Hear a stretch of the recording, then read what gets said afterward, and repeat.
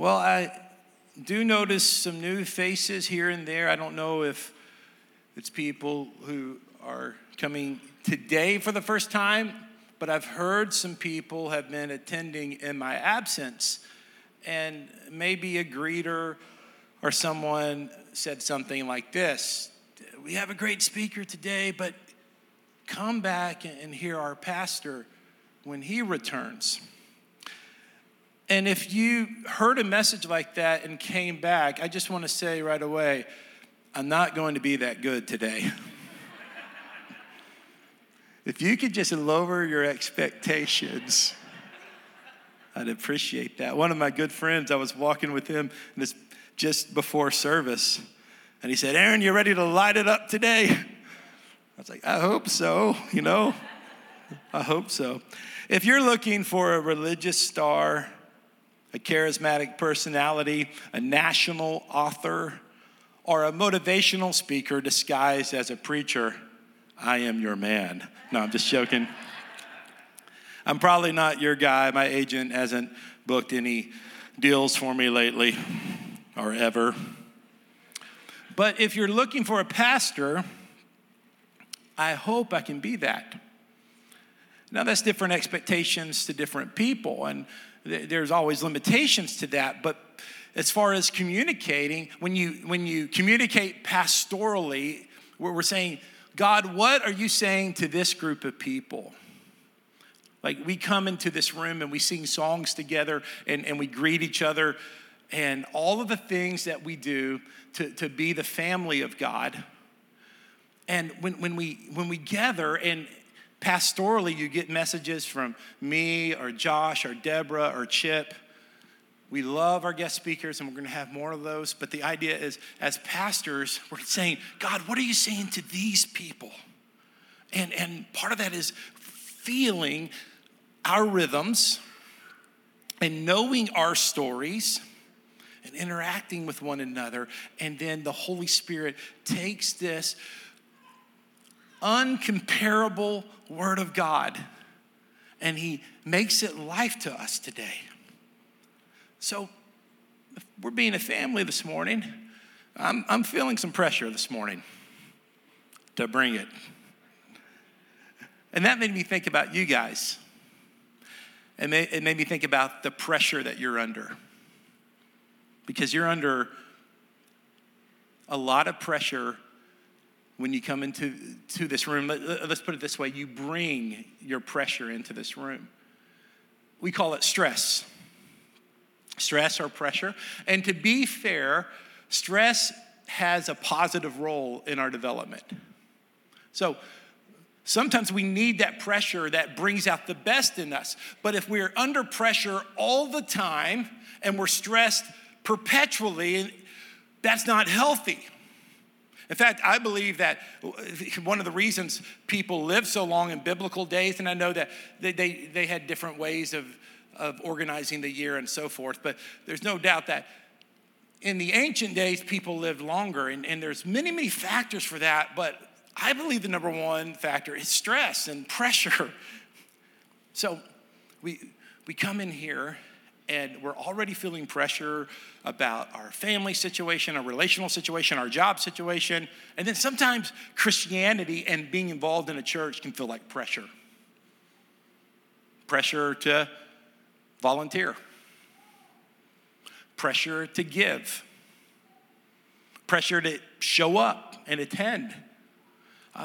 Pressure to project spirituality. And I want to just remind you today that though sometimes that pressure in small doses is beneficial and God can use it, that the voice of Jesus is not a voice of stress or pressure. He said these words: "Come to me, all you who are weary and burdened, and I will give you rest." And I want this place where we gather to be a place where you find the invitation of the Lord, the rest of the Lord, the connection with the Lord, the touch of the Lord. I want you to find the Lord here. I mean, no doubt that we're trying to build something. And when you're trying to build something, there are expectations and there's things we ask people to do, and those things have happened in the past and they'll happen again. But the heart of why we're gathered is to have that touch of God that says, everything you bring into this room, Jesus is going to make better. Jesus is going to make better your work life, your home life, your relationships. He's here for you. So the title of this message, Walking with the Lord. I first titled it, Walking, Not Working with the Lord. But you're going to see that part of us walking with the Lord is working with the Lord. So it's not a one or the other. But part of the curse of sin is that we quit spending time with the Lord relationally, and we only work for him. And we think our connection with the Father is a working relationship and not a friendship. The Bible refers to us and our relationship with God as walking with him. A few years ago, when we were traveling with the kids and they were younger, Luke was probably 10, when he was like 10 to 14, he would wake up with me early in the morning, and we would sneak out of the hotel room and we would just walk around whatever city we were in. Exotic places like Memphis and St. Louis. Tank of gas, get there and look around. And we would walk around the city, and it was just a kind of a special time because you would see stuff you wouldn't see if you just drove. Looked at historical plaques, we found those. There were a lot of questions asked, and usually we found a donut shop somewhere along the way too. About the time he started driving, he doesn't get up early anymore. Man, life changes when those kids become 16. Seriously, cherish like 5th grade through 7th grade. They're the best years, because they're old enough to have fun conversations, but young enough to need you to take them places still. There's something about walking that's the right pace. Because when you're walking with somebody, you can have a conversation without losing your breath. You can see what's going on. It's just not too fast.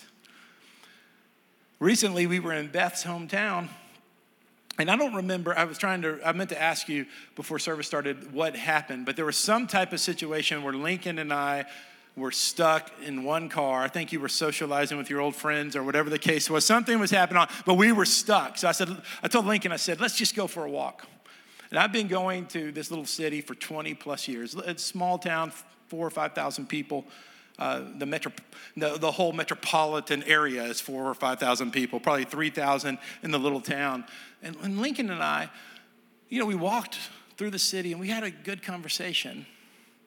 And then after all these years of going to this little town, I noticed things I'd never noticed before.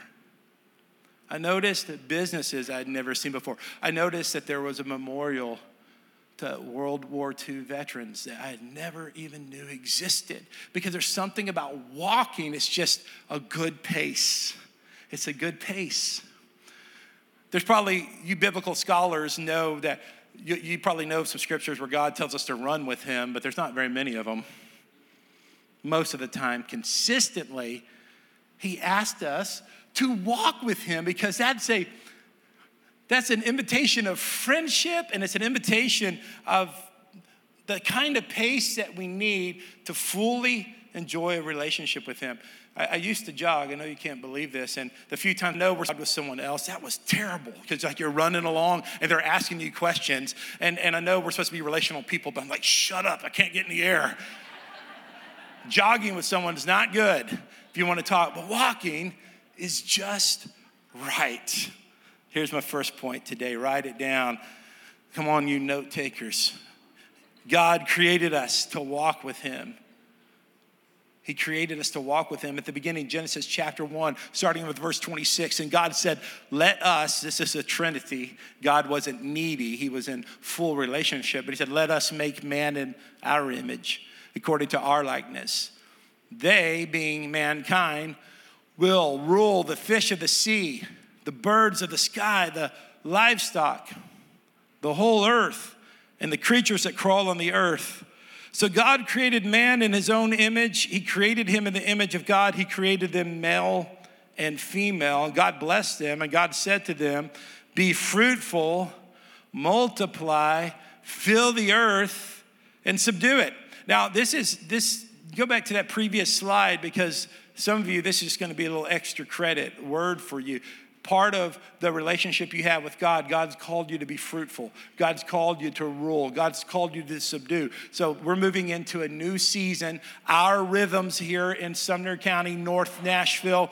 I mean, guys, we got like a week before the teachers report to school. We all go back to school, and here we go. It's about to get really, really busy. And God's saying, be fruitful. Be fruitful. Fruitfulness is in your future. It's going to be your best year of teaching. It's going to be your best year of sales. It's going to be your best year of relational equity, building the type of relationships that build the kingdom of God. This is what God has for you. Because before sin entered the world, work was a good thing. And that's why I had to change the title of my sermon. You know, the heart of my sermon is walking with God, not working for God. And I think you can glean some truth from this first draft title. But the truth is, when we walk with God, we do the work of God. And when we walk with God, we do the work of God, but it doesn't feel like the work that sin has corrupted. It feels like the natural outflow of who we are. You were created. You were created to be a blessing at wherever God has placed you in commerce. You were created to be a mother. You were created to be an uncle or an aunt. You were created to be a productive citizen. You're going to be fruitful, and there's a reason why God's made you a nurse. There's a reason that God's put you in sales. There's a reason that God's made you an engineer. You are not someone that is just doing that all week to fill a seat for me to preach at. You're someone with a kingdom, just like a kingdom assignment from the Lord. And the Lord's saying, walk with me, and you're going to be fruitful. You're going to be fruitful. The presence of the Lord is going to be on you. And it's going to be fruit that glorifies him.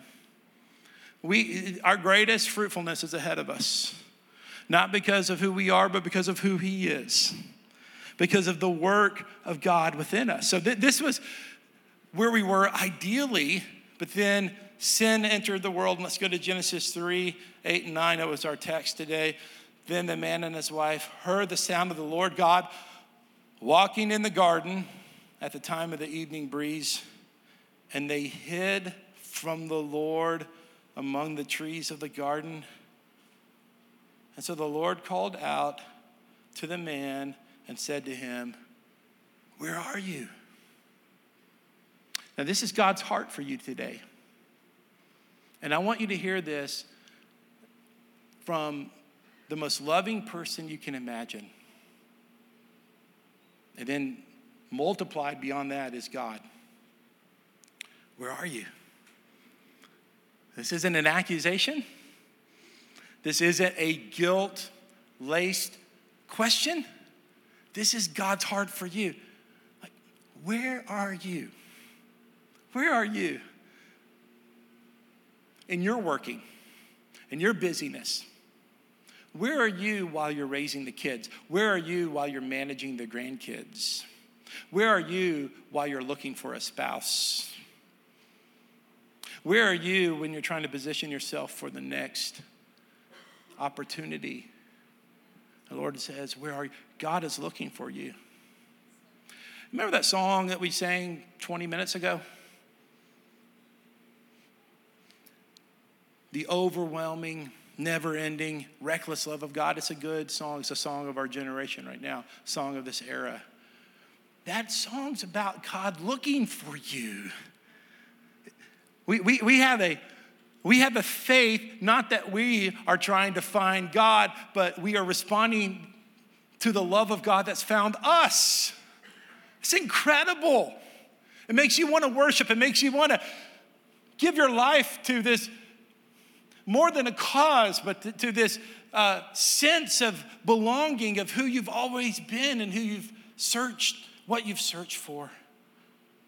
Enoch was a man the Bible tells us about in Genesis 5:24, and right in the middle of the genealogy, it says this: Enoch walked with God, then he was not there because God took him.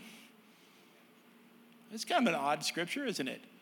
Hebrew gives us some more insight in this. The book of Hebrews, chapter 11, verse 5 says, by faith, Enoch was taken away, and so he did not experience death. He was not to be found because God took him away. For before he was taken away, he was approved as one who pleased God. Do you know why Enoch pleased God? Enoch pleased God because he walked with God. He didn't run ahead from God.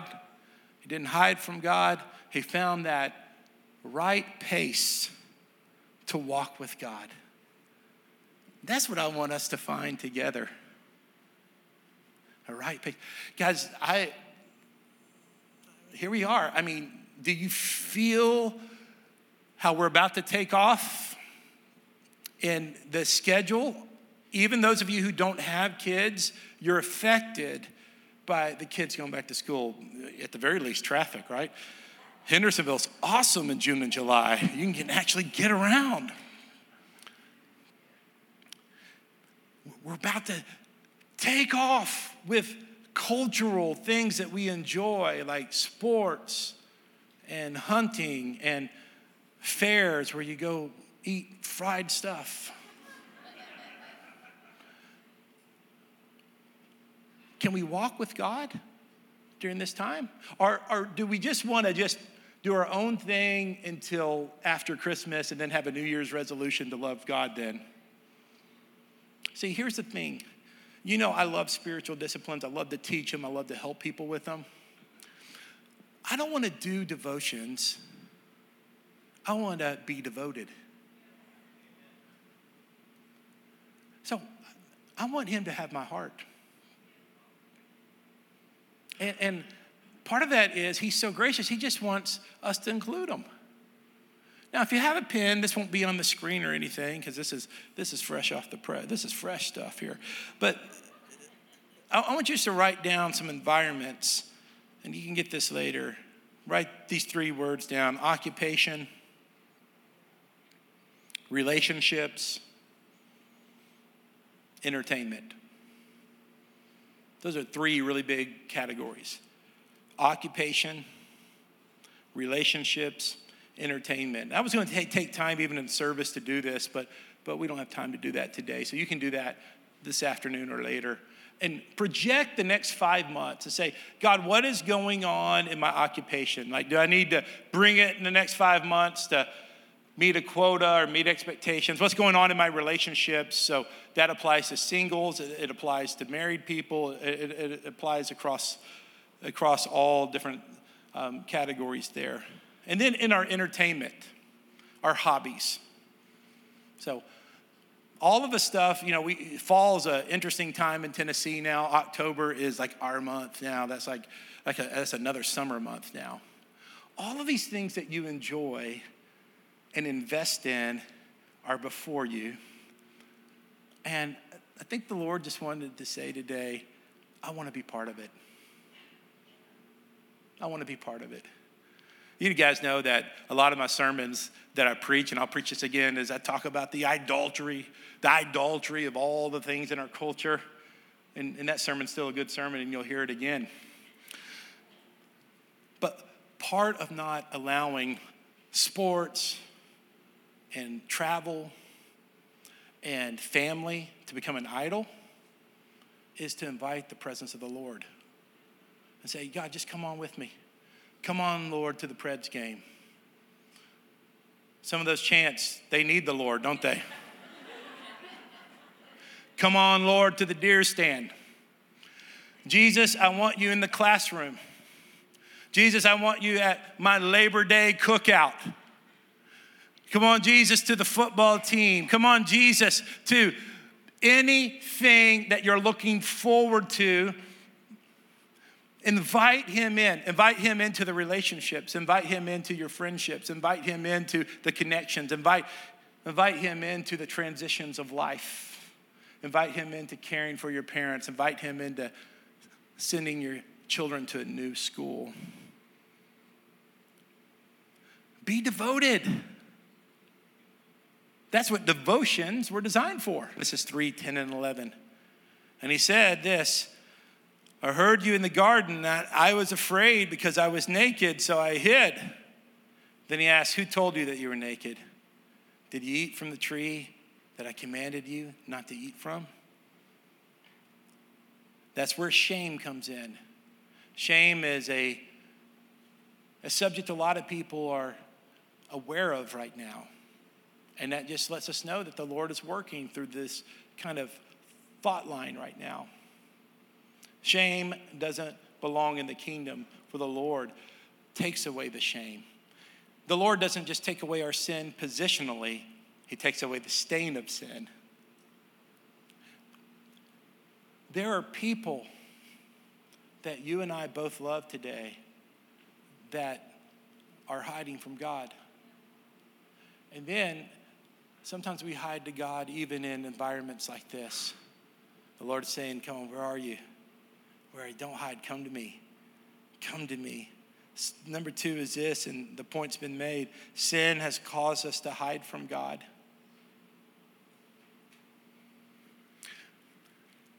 So in the name of the precious Jesus we love, I say come out of hiding. Come on, bring it all to the Lord. Your lack, your shortage, your disappointment, bring it to the Lord. Because he's looking for you. He's looking for you, and there are great days ahead of us. These next few months, there is nothing besides sin that is an enemy to your relationship with the Lord when you include the Lord in that activity. And his presence can speak to you in places and in ways that unless your heart is open, you may have cut God off from in the past. Now, I used to be self-righteous, and I still have that temptation to be self-righteous. Now, think about that term, self-righteous. It's just an ugly term. Self-righteous. Like, I'm righteous because I'm good. And when I was struggling with being self-righteous, not that struggle is over, I used to love our psalm today, Psalm 15. Because it says, Lord, who can dwell in your tent? Who can live on your holy mountain? And I begin to see this as disqualifiers for people. The one who lives blamelessly, practices righteousness, and acknowledges the truth in his heart. That's me. I'm a good boy. I've got a good reputation. Of course, I didn't really like verse 3. Those who do not slander with his tongue. Guys, you may have been around Christians who take some great moral positions, but they have wicked tongues. And they just talk poorly about people. And I know about those people because I was one of those people. And I can easily drift back to there.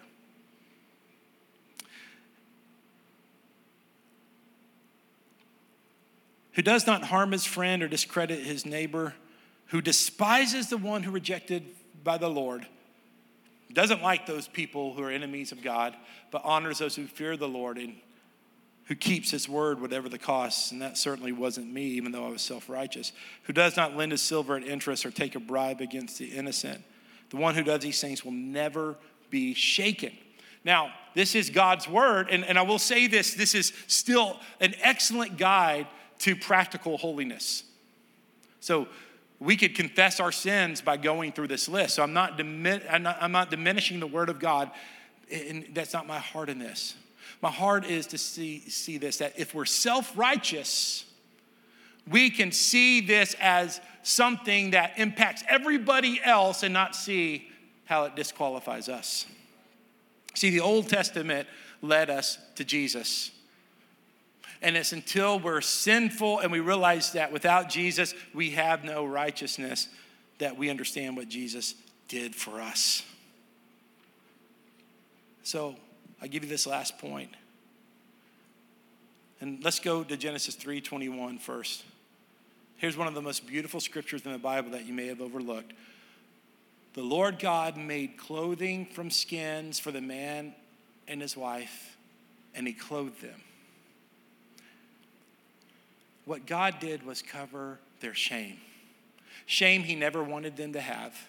Shame he didn't design for them to have.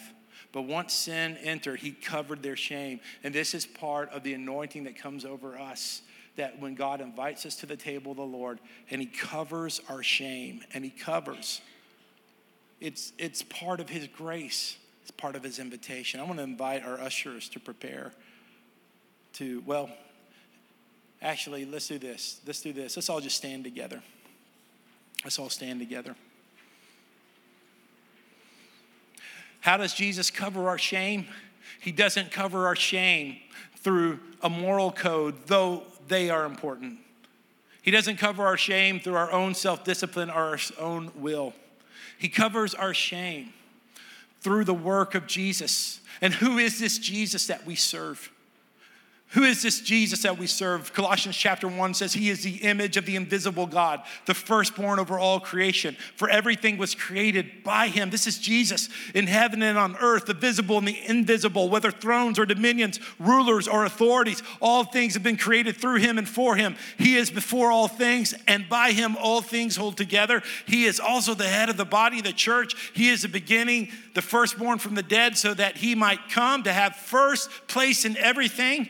For God was pleased to have all his fullness dwell in him. Okay, this is our Jesus. Like that, you can just spend time hanging out with that verse to see how great Jesus is. But here's the question, why? Why did he come? And why is he so great? And why is it so important that we know that he is so great? Look at verse 20.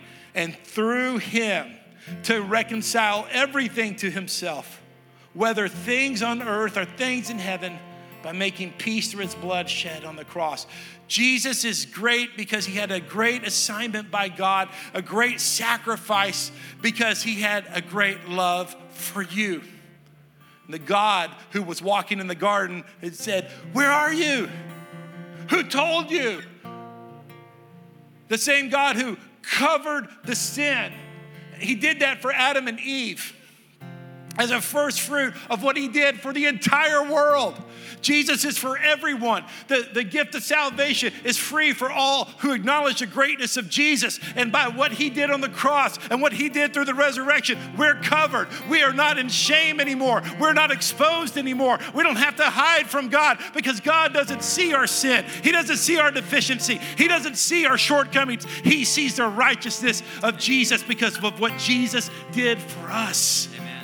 So I do not preach to you. I do not come to the table of the Lord. I do not try to lead a church in my self-righteousness anymore, because if I went through Psalm 15, I would never be good enough. I would never be qualified enough to ascend the hill of the Lord. But I'm climbing the hill of the Lord with you to that idealistic place of Zion, not because I'm qualified or you're qualified, but because Jesus has done the work we could not do for ourselves.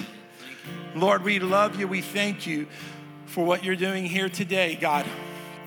God, I know that you're not calling us just to hear or to preach sermons for entertainment. There's entertaining qualities about sermons. I understand that, Lord, and you use storytelling and humor. And Lord, thank you for using those gifts. But if it doesn't take us to Jesus, it is empty chatter. It's the wisdom of man. It's not the wisdom of God. You see, the wisdom of God is actually foolishness of man. The wisdom of God that says everything you need, everything you can center your life around, everything that really matters is the story of God becoming man. It's Jesus giving himself upon the cross. It's Jesus coming out of the tomb with resurrected power. This makes no sense to base your life off of this. This makes no sense to revolve all of your relationships, all of your occupation, all of your entertainment around this story. But it is foolish to the world, but because of his Spirit, it's God's wisdom to you. There's nothing better. There's nothing greater. And so when we come to the table of the Lord, we come to the source of life that gives us meaning. It doesn't just appease our sin for the weekend and so we can make it to next weekend. It enters us in to the destiny of God, the very essence of who we are. So the Lord says, come out of hiding. Come out of hiding. Don't hide in the sanctuary of the Lord. Don't hide in the family of the Lord. Come to me. Don't hide with the busyness of ministry. Don't hide with the desire to accomplish things for the Lord. Don't hide. Come to me. Come to me. The Lord says, I want to walk with you.